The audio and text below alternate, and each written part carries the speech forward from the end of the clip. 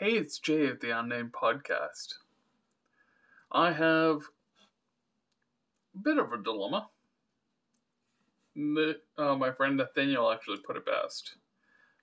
So I have three particular topics that I wish to touch on, so I'm going to do multiple episodes.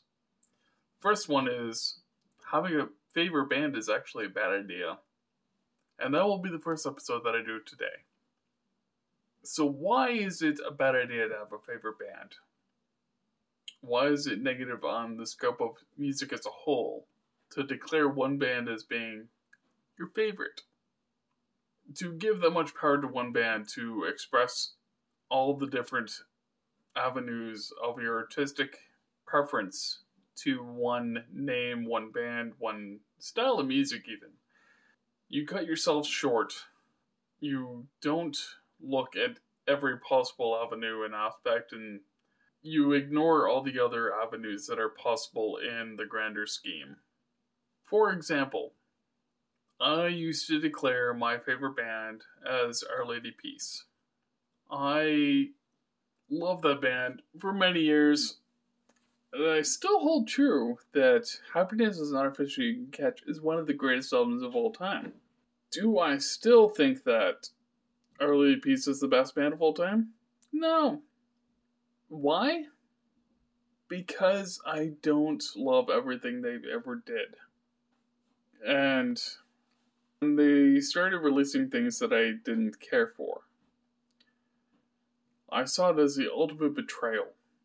The reason I felt that way, let me further explain why I got into Our Lady Peace. Let's start with that because it'll make everything so much easier.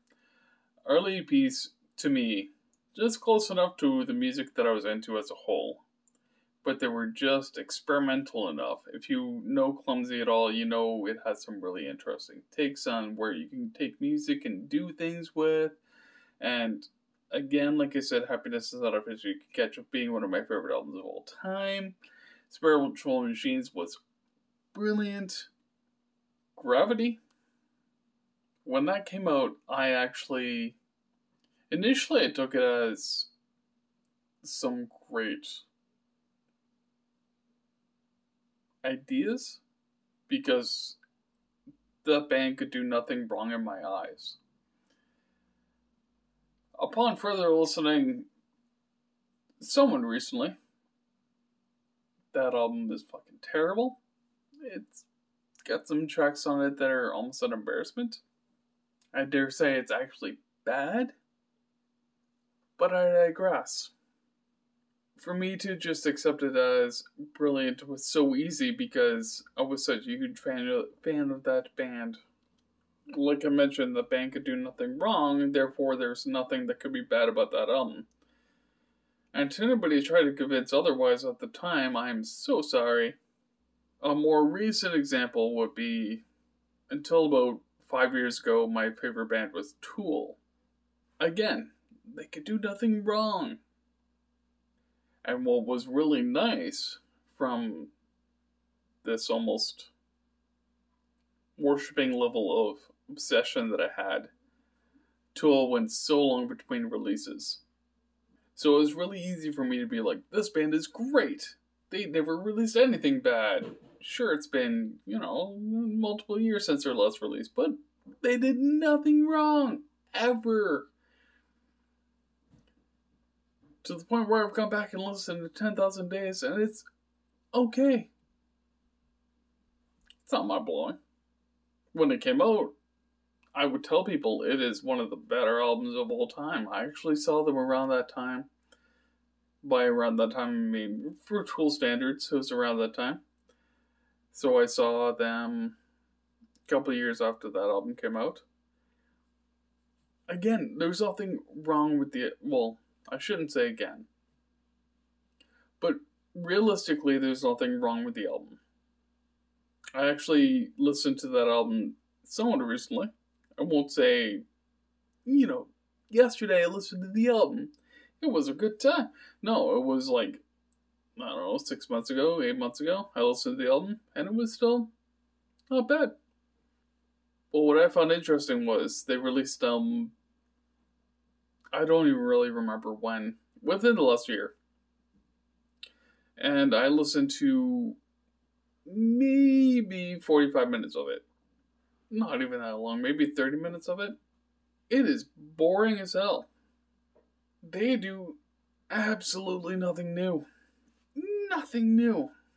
And that's kind of when I realized that I don't like the idea of having a favorite band. Favorite album? I see nothing wrong with saying something is your favorite album. For instance, Cursus Domestica. Easily my favorite album. Easily. Won't even bat an eyelash at that. Really high up on the list as well. Logic Will Break Your Heart by the Stills. Funny enough, I was actually listening to that album very recently. If you know it, awesome. If you don't know it, you're missing out. It is a very, very good album. But the reason I say that you can have a favorite album instead of a favorite band, you're limiting your scope down to this is a great example of what you can do with art. Whereas if you say, this band is my favorite, you're saying everything this band does is good. But that opens yourself up to just accepting when they release something shit. When they themselves look at something and go, yeah, we released something. So as I hinted at the beginning of this is one of a series. I really had to go on this mild tangent rant thing talking about how you shouldn't have a favorite band. What I'm going to tackle in the next one is this weird trap that I find people in, where they completely bash mainstream bands in favor of a more independent sound. And why I think that's a bit silly. It has some flaws in it. It has some holes. And I'll further explain that. I'm not going to go into it right now because I haven't done my research. The first episode being, why you shouldn't have a favorite band. That I can do off the top of my head. The difference between corporate and independent and the nuances with that, I want to do a little bit more research.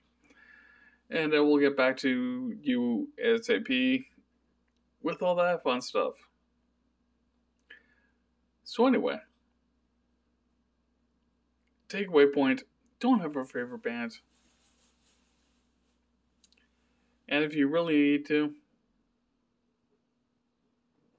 just be totally willing to be proven wrong. Anyway, again, Jay Garden of the Unnamed Podcast. I love you.